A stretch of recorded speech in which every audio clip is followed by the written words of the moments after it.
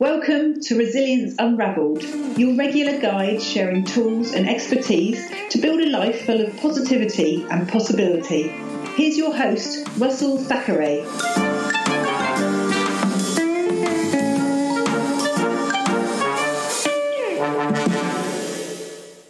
So today I'm talking to David Allen, and I'm really looking forward to this because actually David Allen has some very interesting ideas around productivity and, as the title of his book says, getting things done.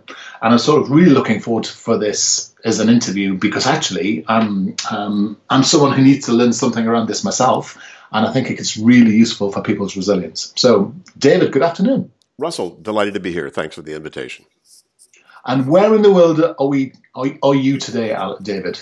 I am in Amsterdam, where I live. Been here for 3 years. Right, fantastic. So tell me a little bit about yourself. How would you describe to people what it is you do?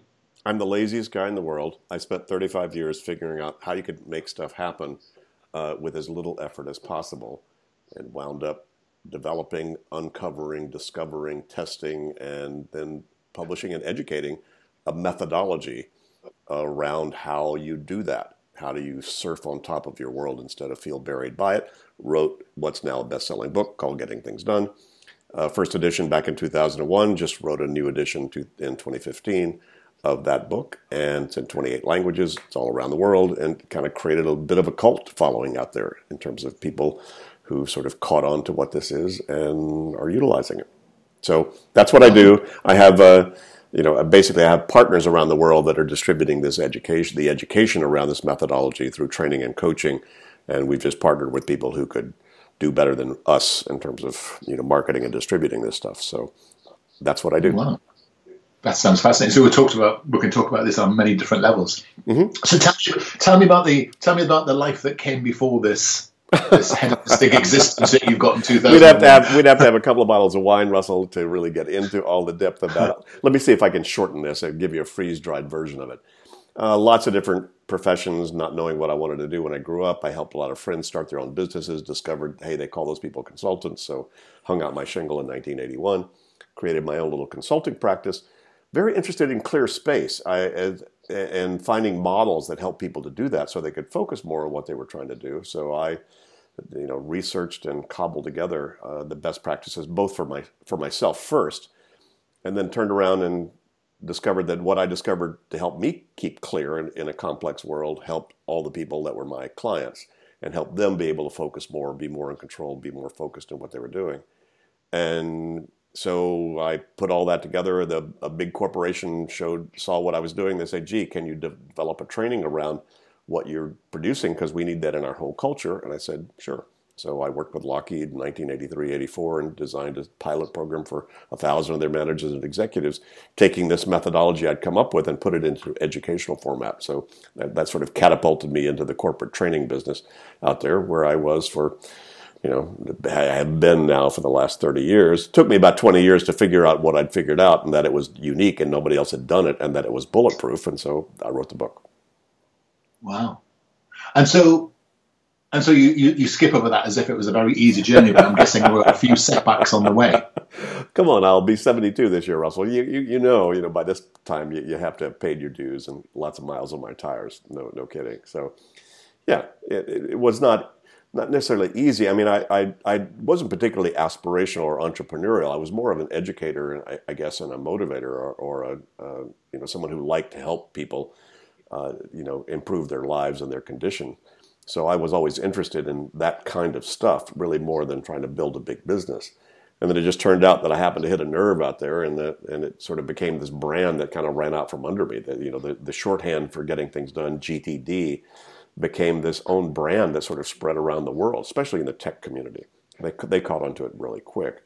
And so, then it was trying to catch up with that brand as it was spreading itself around to make sure that people really understood what this was. It's a simple methodology, but it's rather profound when you actually apply it in terms of the behaviors and the practices. Mm.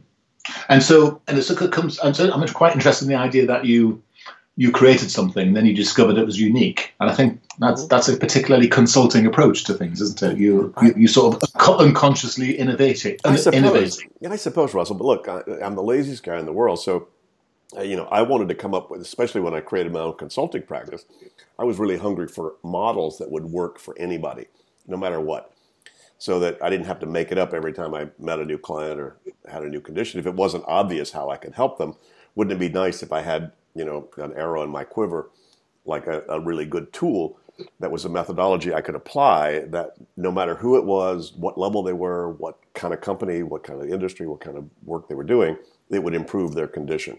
And so I wound up coming up with that, and wow, that's really cool. We're now training kids 7, 8, 9 years old with this methodology, and as well as I'm coaching, CEOs of major corporations right now with this same methodology. The different content in terms of what they put in it, but the methodology itself, and it's not something you're born doing. So it is actually something you actually need to learn, and something that you need to practice, and it's a cognitive muscle essentially that you need to develop.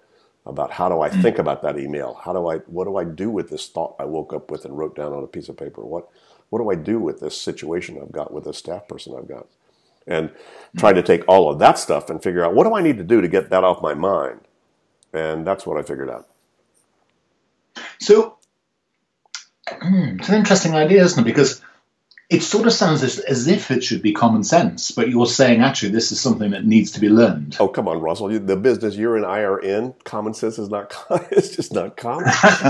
We'd be poor if it was common sense, wouldn't we? No kidding. Well, come on, if you're in the resilience business, how do you bounce back? Well, you bounce back when you're clear, when you've got clear space, when there's no residue, when you've got no baggage. Right. That makes it much easier to bounce back and to deal with surprise and change and so forth. And as you know, the speed of change is speeding up. So, as you and I are speaking, whoever's listening to this is getting stuff piled up in their email or their social media and their Twitter and their WhatsApp and whatever right now that could totally change what their priorities are. So if you know what you're doing, it's a great time to be alive. If you don't, you're toast. So knowing how to deal with all that input and rapidly make the appropriate decisions you need to make about it and park those things in appropriate places, that's a lot of what I figured out, was that's really the necessary space in order to get space. And you don't need time, you need room. It doesn't take any time to have a good idea, but you better have clear head to have a good idea. Yes.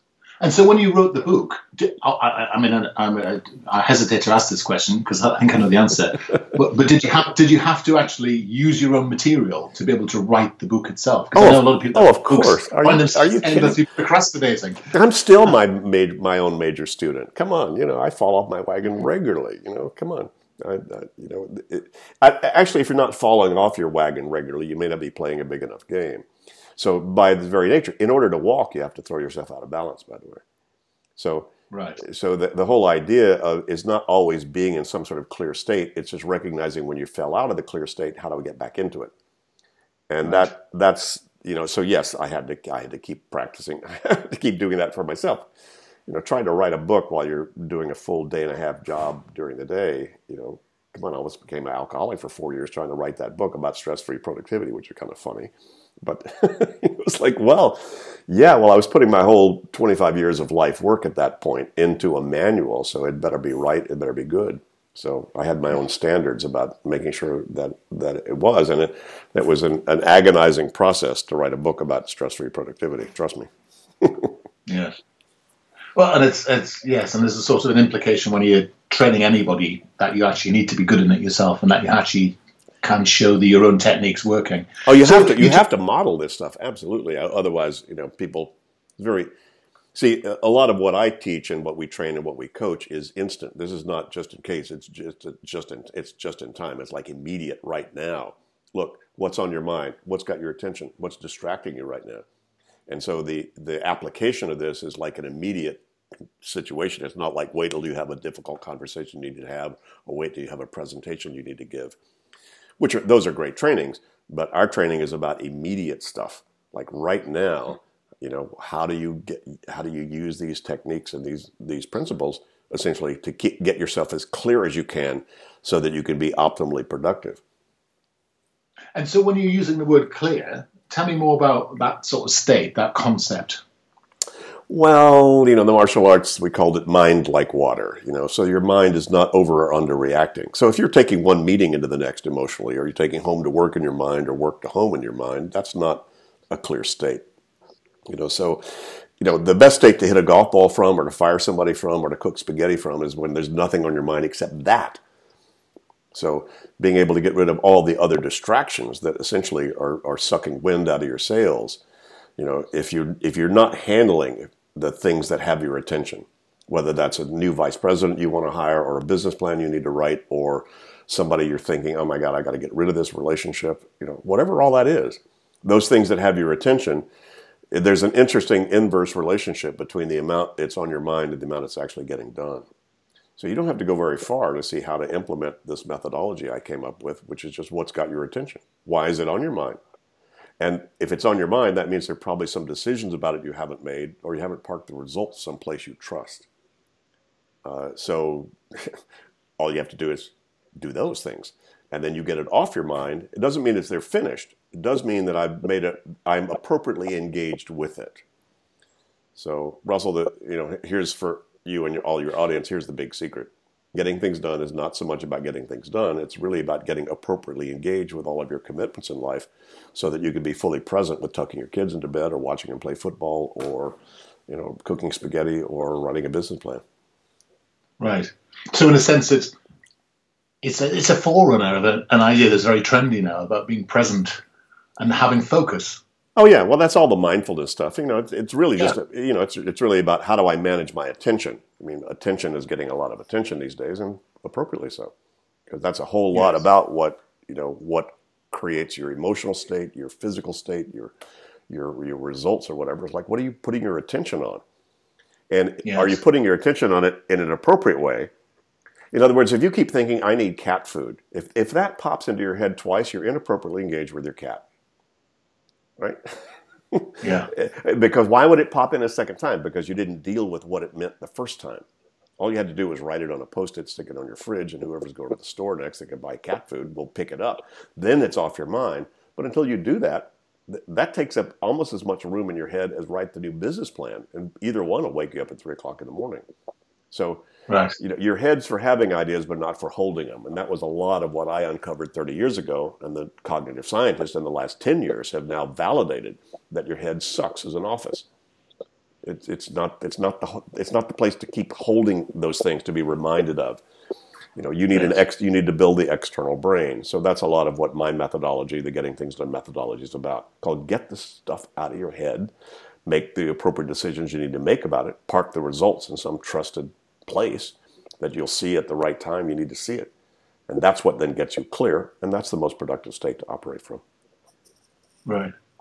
And do you buy into some of these ideas that there are different times in the day where you have a better chance to optimize your brain, to have more rigor, to have more mental toughness almost to be able to do these things? Absolutely. There's sometimes I need a glass of wine in order to be able to do what I need to do. Sometimes I need to take a nap before I do it, and sometimes I need to do it the first time I wake up in the morning. But I just don't have any rules around that. You just need to be conscious. Excuse me. Yes. How conscious are you? Yeah. And sometimes what you need to do is the thing that you're avoiding the most. And sometimes what you need to do is the thing that would give you the most fun. But yes. No, I wouldn't. Those are my only rules. Yes, that's interesting, isn't it? That's absolutely right. And it's interesting. I was chatting to someone yesterday on a resilience course, and we were talking about this sort of similar concept, really, and them saying, "Well, that's all very well. It's all very well in a book, but in the real life, when you've got your boss shouting at them and they're telling you to do 17 things at once, none of that matters." Of course. And what would you say to that person? I say, hey. You don't try to look for some model that's going to get you off the hook. To be moment to moment accountable for what you're doing, given the energy, the time you have, the context you're in, given all the levels of commitment you've got in your life. When's the last time you reviewed all those things? Have you hardwired your intuitive intelligence so you can trust your minute to minute, moment to moment choices spontaneously? You don't have time to think. You just need to have already thought. And most people haven't built in the reflective process, nor an externalized process where they can see all the levels of commitments that they've been involved in. And most people are trying to do that in their head. And, you're dead. 4 things. They now know that 4 things. If you try to keep more than 4 things in your head that are incomplete that you still need to do something about, you're screwed. You're going to be driven by latest and loudest, not strategy. Simple. Right? But simple, but how many people actually write everything down? that pops into their head that they need to or would or should do. That takes 2 years to change that habit. Yeah. And you say so there's the writing of it down, and then there's the deciding what you do first, I suppose, as well, isn't there? Well, there's writing it down first, cat food, right? Then you need to decide, well, what does this mean? Do we need to buy it? Whatever. Okay, and once you decide, oh, yeah, I guess we still need to buy it, then where do you park that reminder? Where do you put a list of stuff you need to pick up when you go to a place you could buy cat food?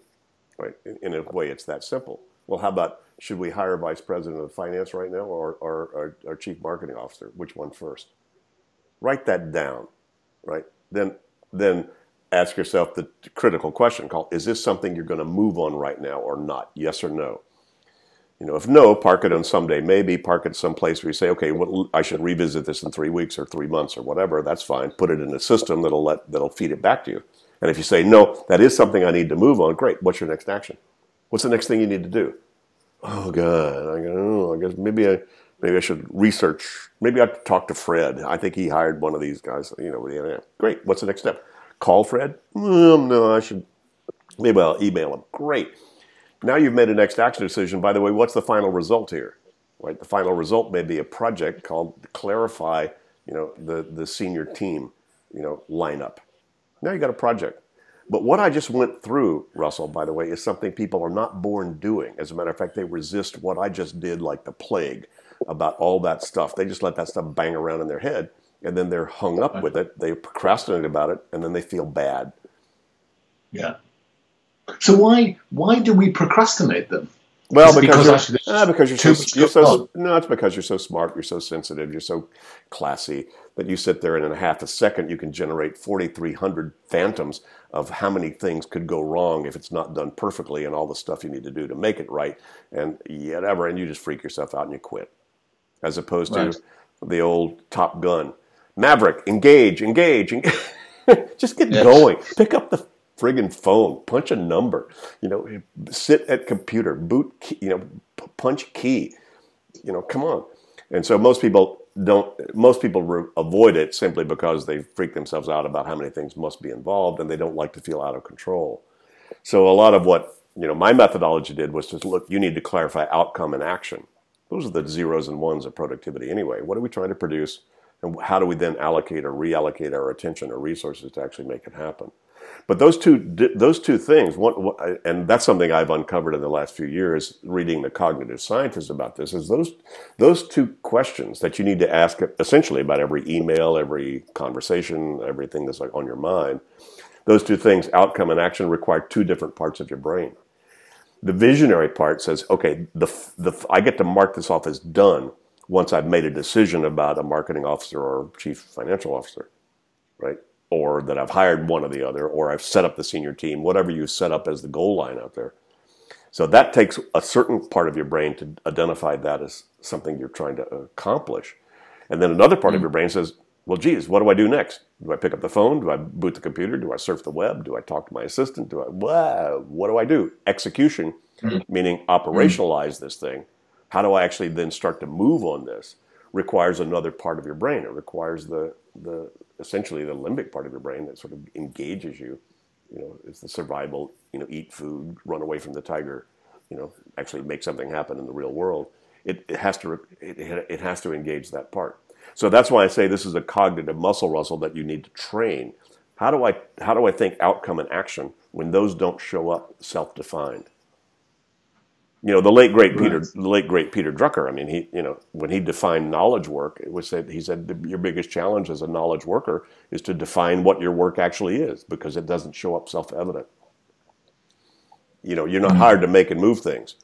If you were, unmade, unmoved things, make it real clear how to spend your day. You've been hired to implement diversity for 5,000 people making and moving things. Whoops.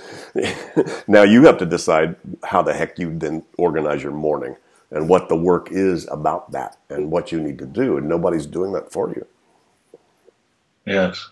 And it's interesting in the way that you're describing it, actually. It's resonating really well with me, because actually what you're saying is you're either visualizing or operationalizing, which is like, it's the difference between the what and the how, isn't it? And actually, well, it's divergent. The what is. It's right brain, left. It's right brain, left Right. brain. It's divergent, convergent. It's those two polarities of how we engage in our thinking, for sure. Yes. And I guess a lot of procrastination comes as you say that you know what you want, but you just cannot get there. Yeah. And so it's either the most inefficient way of getting there, or actually you need to stop before you start doing the operational bit and figure out what skills you need to get you there. As a good friend of mine said, there are only two problems in the world. You know what you want, but you don't know how to get there, or you don't know what you want. Yeah. So there's only two answers in the world. What do you want, and what's the next action? So those are and you're right. And interestingly, that's why, back to our initial conversation here, common sense ain't that common in terms of people to apply. This is common sense stuff when you think about it intellectually, cognitively, or whatever. But for people to actually make that decision right now, how many of you listening to this right now, this podcast, how many of you, what's the backlog of emails sitting in your computer right now of unprocessed, undecided, what it actually means to you and what you're going to do about it, if anything, or whatever. And, most people are going to go gulp. Yeah, well, I'm looking at my own list actually and thinking exactly that same point really. Yeah, I'm well, looking at some very small and trivial, and some things which are massive, aren't they? But see, what's fascinating, Russell, is that the people most attracted to what I do and what I bring are the people who need it the least. They're already the most productive, aspirational, positively focused people. They've just thrown themselves out of their own comfort zone, given their creativity, and their systems haven't caught up with their intelligence. Yes. One of the things I noticed, I don't know what you think about this, David, is that I meet a lot of people who they know what they want, and the answer is always the same answer. So the how is always the same. So it's always the same. This is the problem. Well, we need to do this. Right, let's go and do it. And I wonder where reflection or innovation comes in your process. So in other words, where do we think a bit more deeply about how to do that? How do we generate more options so we actually get a different solution to the same problem? First of all, people need to grow up a little bit and go, well, wait a minute, what's the next action? If you had nothing else to do, Russell, if you look at your list of things to do, that some of the maybe more gargantuan things staring at you that you need to do, and I held your hand and I said, hey, Russell, excuse me, I'm going to pay you £1 million if you just start moving on this. You wouldn't hesitate to decide, okay, let me make a bad decision. I'm going to go talk to my assistant. I'm going to go surf the web. I'm going to go write this email. I'm going to go buy some nails at the store. I don't know. But see, just even making that decision, if you said, is that the right decision? But now you're backing up to why people procrastinate. You're trying to make it perfect before you'd figure out, wait a minute, let me just get going. And a lot of those kind of things, and say, well, then what's the next action? Well, I don't know what to do. How would you figure it out? Well, I don't know. Well, great. Pick up the phone, punch, 7 numbers, 9 numbers at random, see who answers. Then say, hey, by the way, do you know anything about? You're only 6 calls away from the Pope, right? So you're just avoiding engaging. Maverick, engage. And so even just that first simple thing called what's the next action, as simple and mundane as it is, has a huge profundity to it in terms of just doing that. And all kinds of people talk and sit there and just waste huge amounts of energy and time because they don't make an action decision.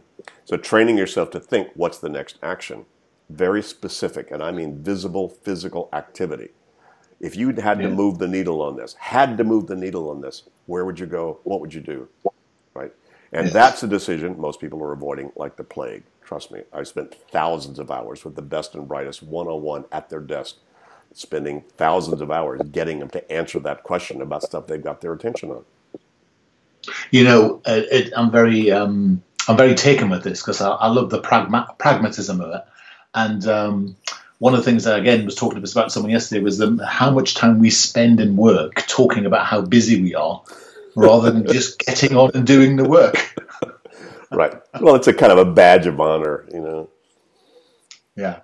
Well, one day, hopefully, the badge of honor will be people that are willing to take a nap, between 2 and 3 o'clock in the afternoon on their office floor, like I do, and the people who are willing to leave work at 5 or 6 o'clock in the afternoon because, quite frankly, they put it all to bed, and have the rest of their life as a life, But we'll see.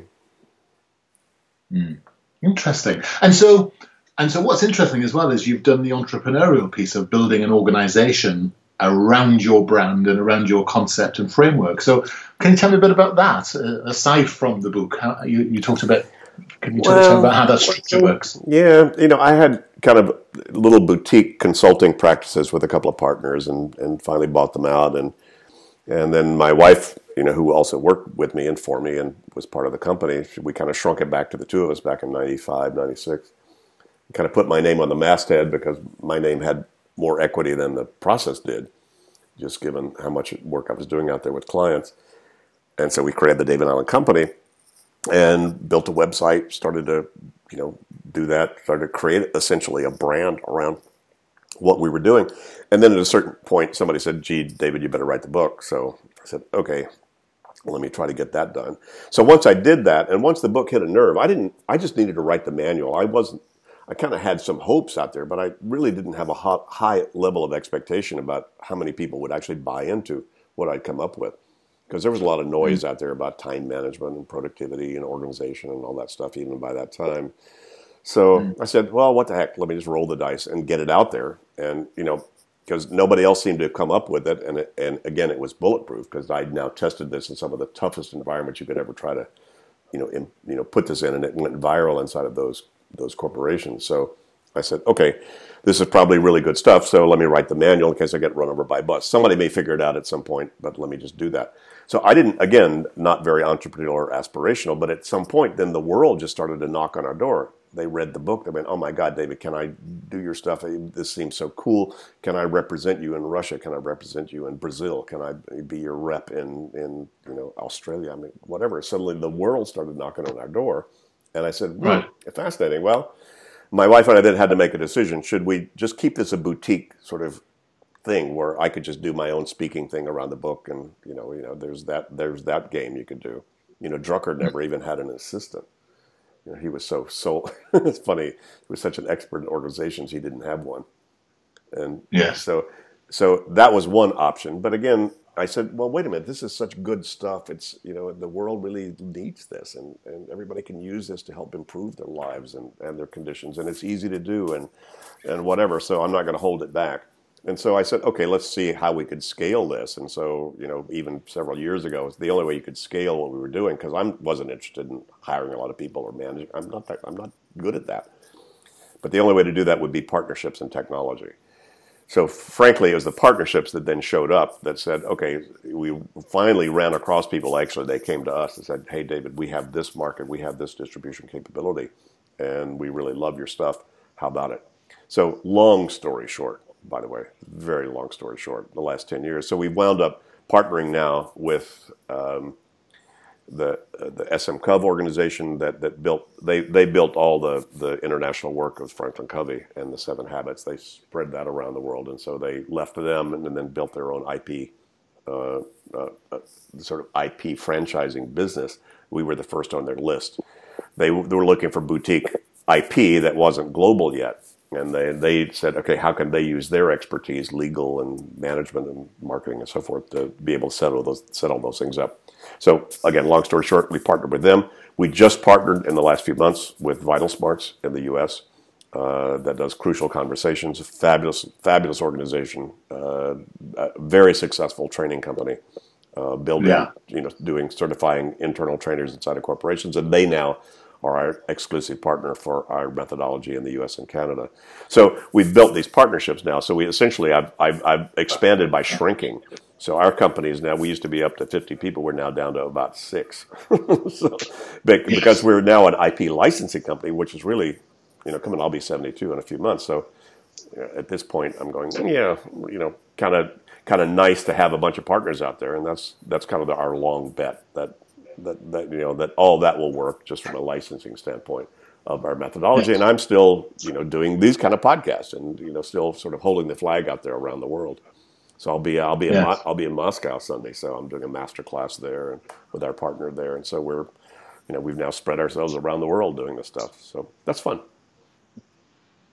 Brilliant. I mean, that's a very interesting, a different model, isn't it, than the usual, the sort of brand building model. And then I guess all you have to do now is build your brand and keep the IP fresh. Yeah, I guess. But again, Russell, it was kind of a brand that ran out from under us. We weren't even out into brand building. Then suddenly people sort of caught this GTD thing, especially in the tech world, and it started to spread around the world. There are over 300 software apps now purporting to support the GTD model.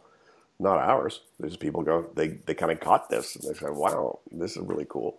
Yeah. So this thing sort of spread around. And so another reason to kind of go global was to make sure we could protect the brand and the integrity of the IP, as opposed to a lot of people pretending they knew what it was. It sounds real simple. When you read the book, it seems like a real simple thing to do, but there's much more elegance to it than meets the eye. Yes. Well, yes, I understand that totally. It's you don't give it all away in the book, do you? I mean, part of the training is the knowing how to do the how, because that's the secret. I give it all the way in the book.